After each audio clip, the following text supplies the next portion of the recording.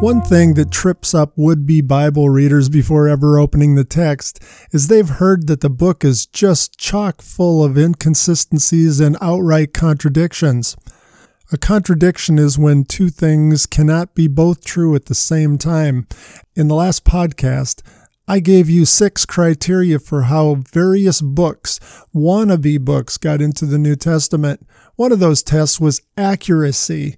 It could not contradict with itself or other books in the Scriptures.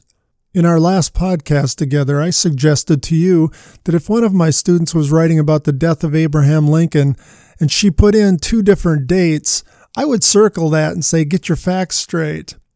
For example, if in one place they said he died on April 14, 1865, and a few paragraphs later stated he died on April 15, 1865, I would circle those 2 dates and say, get your facts together. There are examples much like that illustration in the Bible. One classic one is Jesus' disciple Judas and how his life ended. The Gospel writer Matthew in chapter 27 said, Judas went out and hanged himself.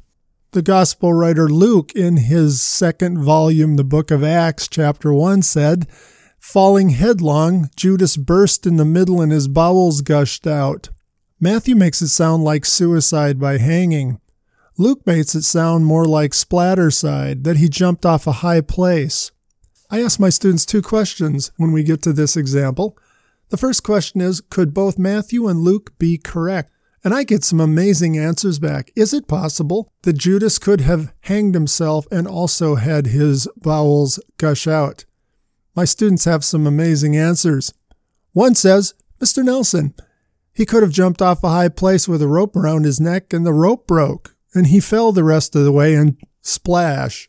Another student suggests, maybe he hung himself and he hung there a while, and you know how animals get when they lay at the side of a hot road, they kind of blow up like balloons. Those are insightful possibilities. Could either of those have happened? Could both Matthew and Luke be accurate? Could Matthew be looking at the instigation of his suicide attempt and Luke at the conclusion of it? But I have a bigger question for my students. Question number 2.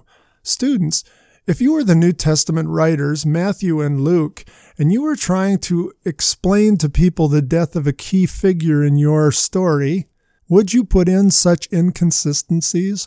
And if you were the councils deciding those books should both get into the New Testament document, the breathed out Word of God, wouldn't you maybe clean those facts up a little bit?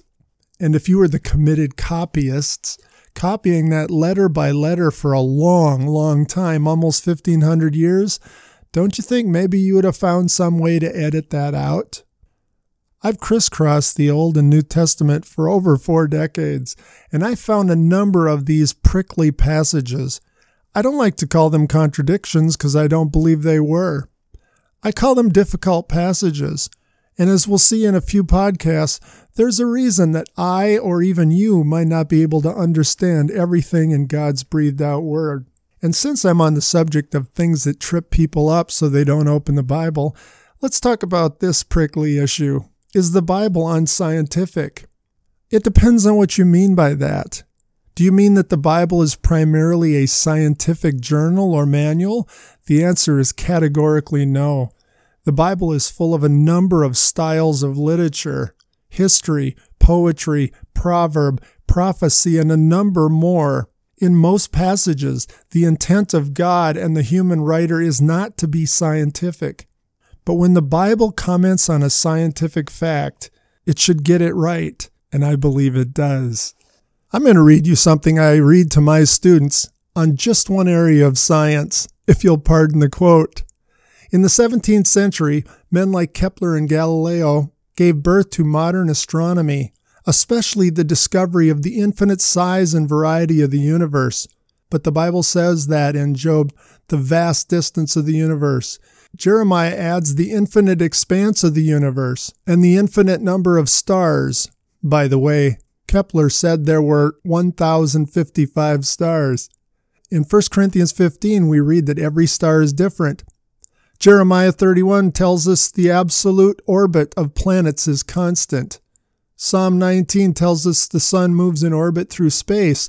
This shocked scholars until it was recently discovered that the sun, along with our entire solar system, is moving at 72,000 miles per hour through a gigantic orbit that takes 2 million centuries to complete. Job adds in chapter 25, the moon is not self-illuminating.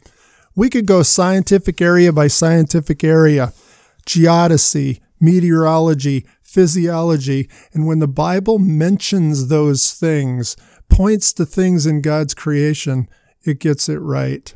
One would hope so. If this is an owner's manual written by God who designed it, he should get it right. God and the human writers can get it right, but sometimes we, the readers, can get it wrong. Very wrong, for several reasons. How can we get it wrong even if everybody who put the Bible together got it right? I'm going to try answer that question in my next word pictures.